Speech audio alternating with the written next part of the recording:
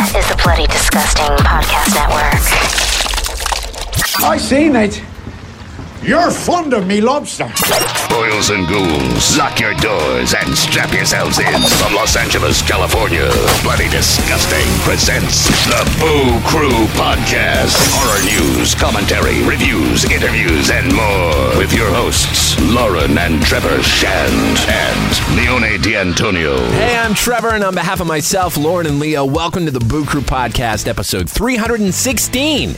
Hope wherever you are that you're doing well and feeling good, and if not, hopefully we can help at least a little bit with that. Before we get going, a reminder that you can watch the video version of the Boo Crew over on Bloody Disgusting TV, available on Roku, Vizio Smartcast, and more. You can check out the on-air schedule for showtimes, all sorts of insanely killer horror films, of course, streaming 24/7. It is the place to be. This time around, you're spending some time with multi-award-winning filmmaking genius Robert Eggers. At time of release, his absolute masterpiece, The Northman, is in theaters everywhere April 22nd. This thing blew our minds. It is an epic journey in every sense of the word. You will lose yourself in this film. It's part of why we loved it so much. It does not let up. He tells you about crafting this completely immersive, vengeful Viking nightmare and how it's designed for you to feel every sword swing and gory attack. Find out what he kept from the set. Get a look at how he works with actors and nurtures unforgettable performances in all his films. Hear his thoughts on the cultural impact of The Witch and the latest on his journey to Nosferatu. All this and more on episode 316, Now Slaying. Now, behold.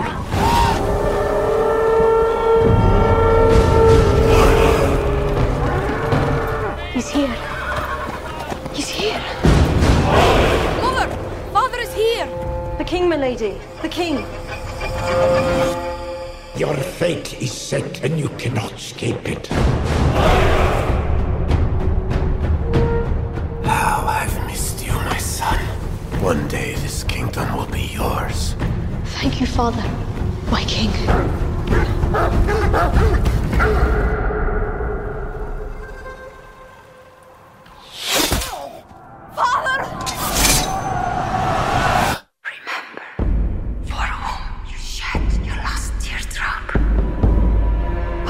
You'll now.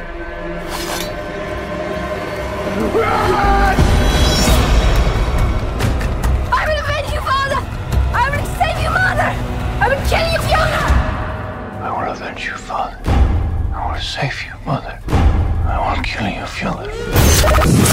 Go ahead, scream. That's all we need. Another victim crawls onto the gurney for a Boo Crew autopsy. Perfect. Hey, Robert, how's it going, man? Well, it's not very often that I'm looking at a painting of Dr. D entertaining Queen Elizabeth doing a podcast. So wow. That's not very often that we hear someone who actually knows what that painting is. So that is exceptional. Yes. If I didn't know who Dr. D was, I would be a failure with my. Oh my gosh. I would love to see you do a movie about Dr. D. Oh my gosh. Yeah, I'm surprised. To my knowledge, not one has been made yet. I don't know. Do you know of one that has been made? I mean, he makes an appearance in the second Elizabeth movie, and he's also in Derek Jarman's Jubilee, and he and Kelly make an appearance in the Elizabeth TV series with Glenda Jackson, but there's no D movie. Right, where they're like finding the angelic language or anything like that. Not yet. Well, never say never. All right, man. Well, we're with Bloody Disgusting. I'll do a quick introduction. We'll be on our way. So myself, Trevor, my wife, Lauren. Hello. We got Leo out there as well. All right. Joining Bloody Disgusting's Boo Crew via the Speakeasy Studios, one of the most fascinating and compelling filmmakers in cinema. Since his debut feature, The Witch, he has crawled into our imagination, become the architect of our nightmares, and absolutely ignited the screen. He has shown himself to be a master of crafting fully immersive dark adventures for the audience with immaculate immaculate sense of detail and world building, using all the tools at his behest and inventing new techniques along the way to carry us there that are now a part of movie history. The power and thought imbued into his scripts is second to none and have imprinted on all of our minds as unforgettable moments, whether it's being tempted to live deliciously or the searing madness of Willem Dafoe casting a curse on Robert Pattinson in The Lighthouse. His astute and artistic approach has been celebrated with over 25 awards from film festivals and associations across the world. There is a reason that the titles of his work are on the lips of almost every writer, director, musician, and actor who's been a guest on this show as some of the most impactful cinematic experiences they've ever had. An incredible legacy he's managed to accomplish with a handful of short films and 2 features. We are at the cusp of the release of his 3rd, and it is an all-out masterpiece. The Northman has an all-star cast including Ethan Hawke, Anya Taylor-Joy, Alexander Skarsgård, Nicole Kidman, Willem Dafoe, and Bjork. Only in theaters April 22nd. We are beyond honored to welcome writer-director Robert Eggers. Well, that was quite the introduction. I think I should just retire. Don't do that to us. Well, again, man, thanks so much for taking the time to chat with us. It sounds like, an obituary.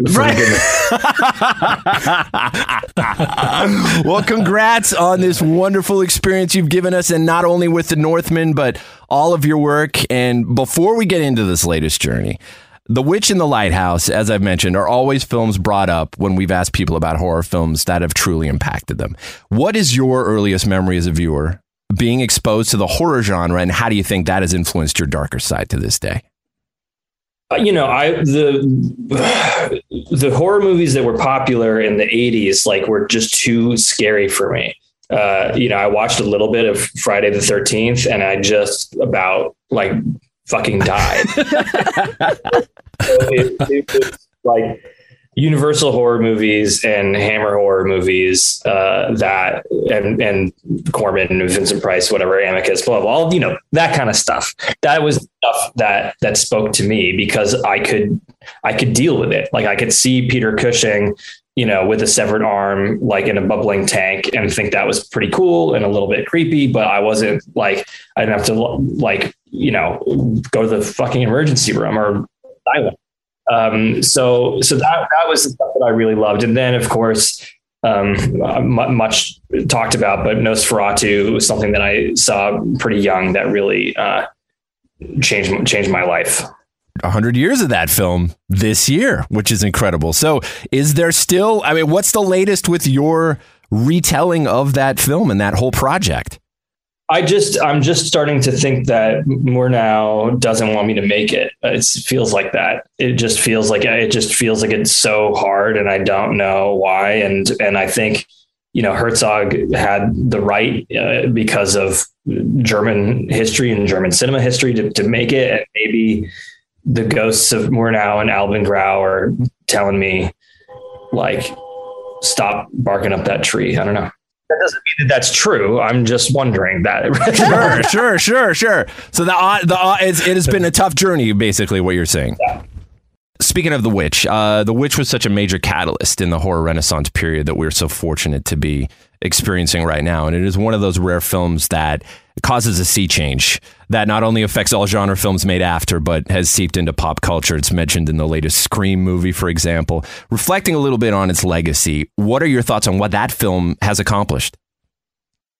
I don't know, man. I think obviously, people, the folk horror, Ben Wheatley did it before The Witch, but the sort of folk horror revival is a cool thing. I certainly am enjoying it. And I think I guess Ari Aster and I have talked about this. I hope that as our films are seen more on television through streaming platforms or whatever, that people are getting a different kind of cinema language exposure, normal people. Look, this movie, The Northman, couldn't have existed without The Witch. It couldn't have existed without the Revenant, and because those things expose larger audiences to kind of filmmaking that they haven't seen. So hopefully people like the proverbial Joe the plumber, not the like actual Joe the plumber, has a larger vocabulary for what they're able to like understand cinematically and like cinematically. Let's dive into the Northman. So talk about just meeting Alexander and how this whole journey came to be. Set that up for us. So I didn't really like Vikings as a kid, and I didn't like the macho stuff. I'm like, reading Edgar Allan Poe in my room and crying. So I don't like Vikings. And then as an adult, the like Nazi and right wing misappropriation of Viking culture made it even more uninteresting to me. But then when I went to Iceland, the landscapes were incredibly inspiring in every way imaginable, and they made me pick up Icelandic sagas, and I started to get into the Viking culture. And I thought maybe I could make a Viking movie, and it should probably end with a naked sword fight on a volcano. Right. That was just kind of like rolling around in my head. And then 2 years later, I had lunch with Alexander Skarsgård, who has been into Vikings since he was a kid, and was telling me that he's been trying for 10 years to make a Viking movie with Lars Knudsen, who was one of the producers on The Witch and is a friend of mine. And I was shocked that I didn't know about that. And we kind of shook hands saying, all right, let's try to figure it out. Yeah. On researching about the Viking culture, the Icelandic sagas and Norse mythology, what were some of the things that fascinated you the most that you ended up folding into the script and storyline of the film? I mean, so many things. I think, for Bloody Disgusting viewers, like it was awesome to know that most saga heroes have to battle an undead Viking to get their sword. That's cool. But I think, there's all kinds of stuff mythologically that's super inspiring and fascinating, but something that the sagas of the Icelanders had is a kind of modernity to it, even though they're culturally incredibly far away from us on a surface level. So it seems, the heroes of a Viking saga he's usually an anti-hero, often an outlaw, sometimes a psychopath, like doing stuff that is not even considered honorable in the Viking Age. Isn't that interesting? And then the villains can sometimes be good fathers and like good husbands. And so having that gray area is nice. And it was fun to be able to incorporate that into like an action tent pole set piece, whatever big kind of movie like this, because you don't usually get that. I mean, Commodus and the King of England and Braveheart are just like bad to the bone. And I like that our villain is a little more complicated, but that comes from the source material, not from I have no creativity in my body. I just research and regurgitate. The Boo Crew will be right back. Mark of the Devil. The desecration of human mammals less than 300 years ago. It's your sacred duty to tell us the truth. Confess that you've been guilty of witchcraft. Tortures pitting human appendages against the strength of cold, brutal steel. The rack, the claw, the tongs, devices that made death a welcomed pleasure. Every torture device authentic, actually used at one time. Mark of the Devil. Positively the most horrifying film ever made. Guaranteed to upset your stomach. This city is now being flooded with stomach distress bags. No one will be allowed in the theater auditorium without these free bags. Also available at the theater box office. Mark of the Devil. All ages admitted. Parental guidance suggested.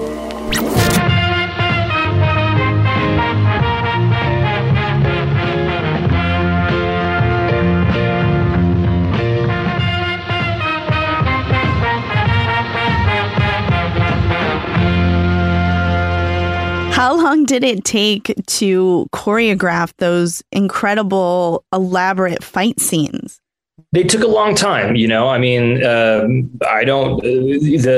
CC Smith, our stunt coordinator, is super talented, and he becomes another authorial voice, like my co-writer Sean, this Icelandic novelist and poet, is an authorial voice. My DP Jaron Blaschke is, it's all very collaborative, but we're spending months storyboarding and planning and you know, I mean, like the village that raid takes place in was purpose built for the raid, you know, like, and every building was put in every single specific position so we could see every single beat of it, you know, but like, how much planning does it take to do, you know, like a single take raid of a village with like hundreds of extras and stunt guys and horses and cows and chickens and geese?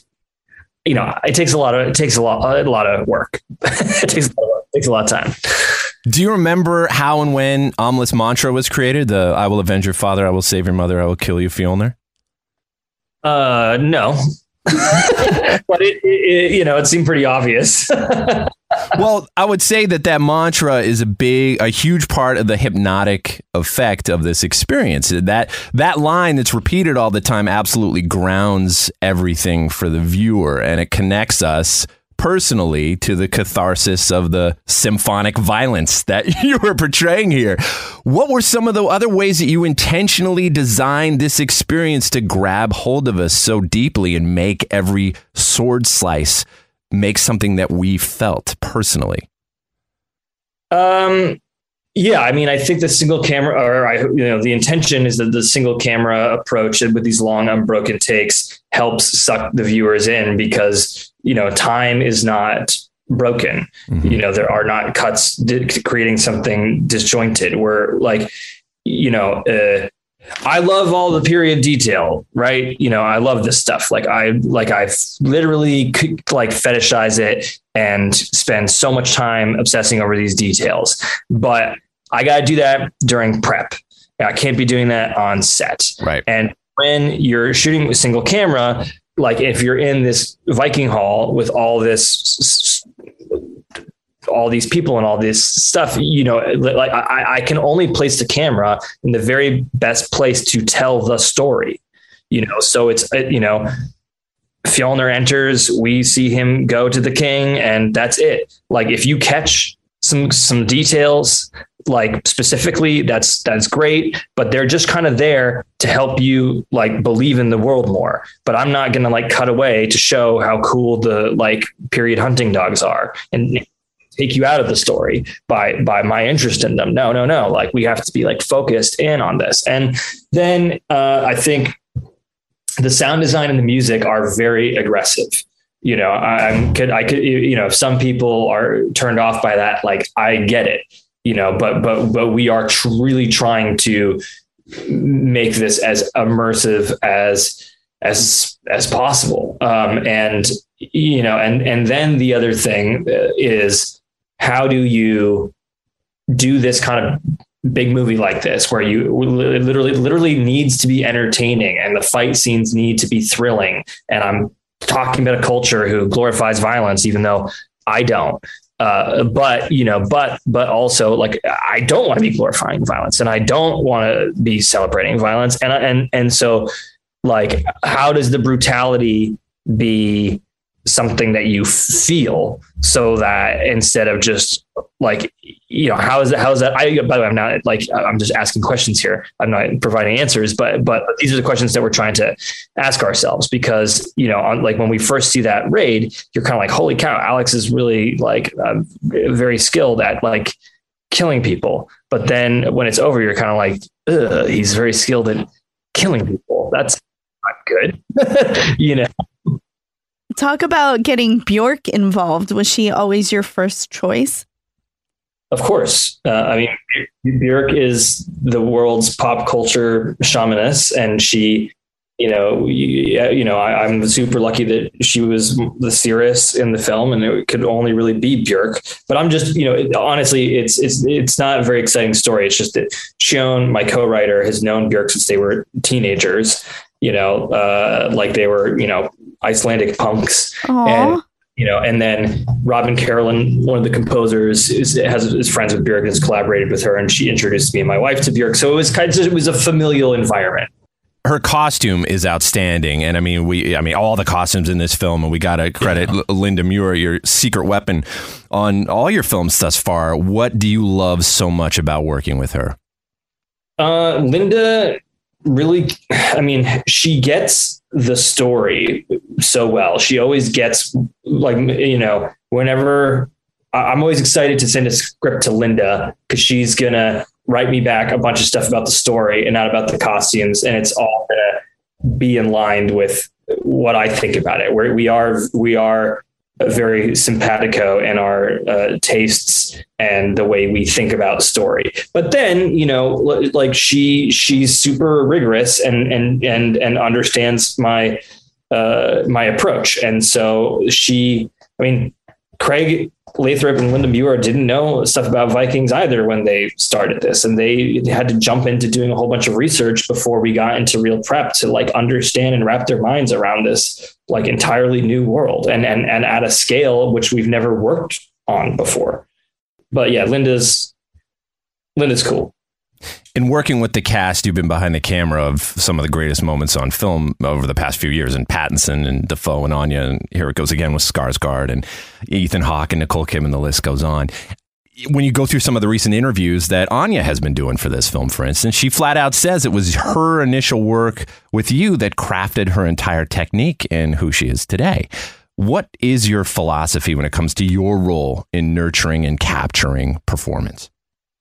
Dude, I don't know. I think to this, sometimes this frustrates some actors, but I'm more interested in doing than anything else.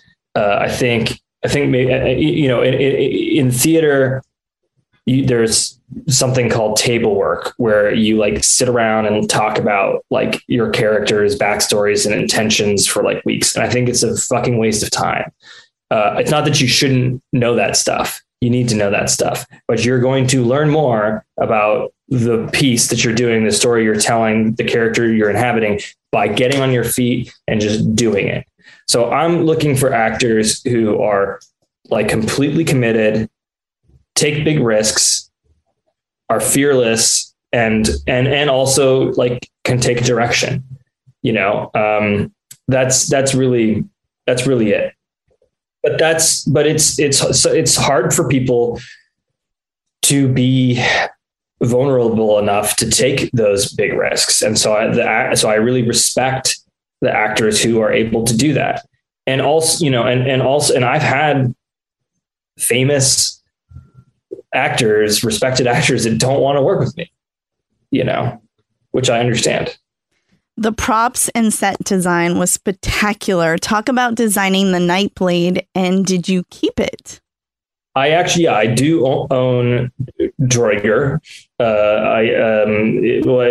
Which is cool. Yeah. But that, it's cool. One of the things that I liked about having to do the Mound Dweller scene is that this actually some of the armor and arms pre the Viking Age, I think, are much more beautiful. The Vendel period and Anglo-Saxon armor is really beautiful stuff. So we got to have Amleth's magical sword be from before the Viking Age. So that was based on a combination of 2 or 3 swords from an earlier period, including the Sutton Hoo sword. Yeah, the film is such the definitive Viking film. And, I was wondering if there were any scenes or sequences that didn't make the final cut of the film that would flesh out more of any particular storyline that we may end up seeing in a future cut. This is the director's cut, but there are a lot of scenes I'm proud of, and there are a lot of scenes, particularly of Nicole, that didn't make the final edit because Gudrun's character, it was better to not know about her. I think if you've seen the movie, I think you know what I mean. It's better to not know a lot about her for the last act to be to work. So on the Blu-ray, you will see a lot more scenes of Gudrun's character, which will enrich your understanding of her, but sort of spoiled the story I was trying to tell in its like immediacy and also from the point of view of Alexander Skarsgård's character. Fascinating. That's awesome. Yes. I'm going to sneak one quick last one. If you could dip your hands into any existing horror franchise, what would it be? Where would you take it? Well, I mean, obviously, we're still trying to sort out Nosferatu. So I guess that's not a franchise, but like, thank God it's not. Amen to that, man. Amen to that. Awesome, Robert. Dude, thank you so much. This is a bucket list opportunity for us. We appreciate it so much, man. Congrats. Thank you so much. Wait. Calm down, please. I'm even rocking my Lighthouse sweater, so come on, man. Hark! Triton! Hark! All right, that was the Boo Crew Podcast, episode 316. Special thanks to our guest, the magnificent Robert Eggers. At time of release, you can experience The Northman in theaters everywhere, April 22nd. Production tracks for this one provided by Powerman 5000. Till next time, this is Trev for the Boo Crew saying, sweet screams. Thanks for listening to another episode of the Boo Crew Podcast. Haunt the Boo Crew at talesfromthebooCrew.com. Tales from the Boo Crew on Facebook and Instagram. Follow us on Twitter at Tales from the Boo. The Boo Crew is Lauren and Trevor Shand and Leone D'Antonio. The Boo Crew is produced by Lauren Shand, chopped and sliced by Trevor Shand. The Boo Crew is a TSP creation, part of the Bloody Disgusting Podcast Network. Bye. The Bloody Disgusting Podcast Network, home of the Boo Crew. For horror-centric interviews, SCP archives, weekly full cast storytelling, horror queers, genre commentary from an LGBTQ perspective, and creepy. For disturbing and terrifying creepypastas. Listen free wherever you stream audio and at bloodydisgusting.com/podcasts.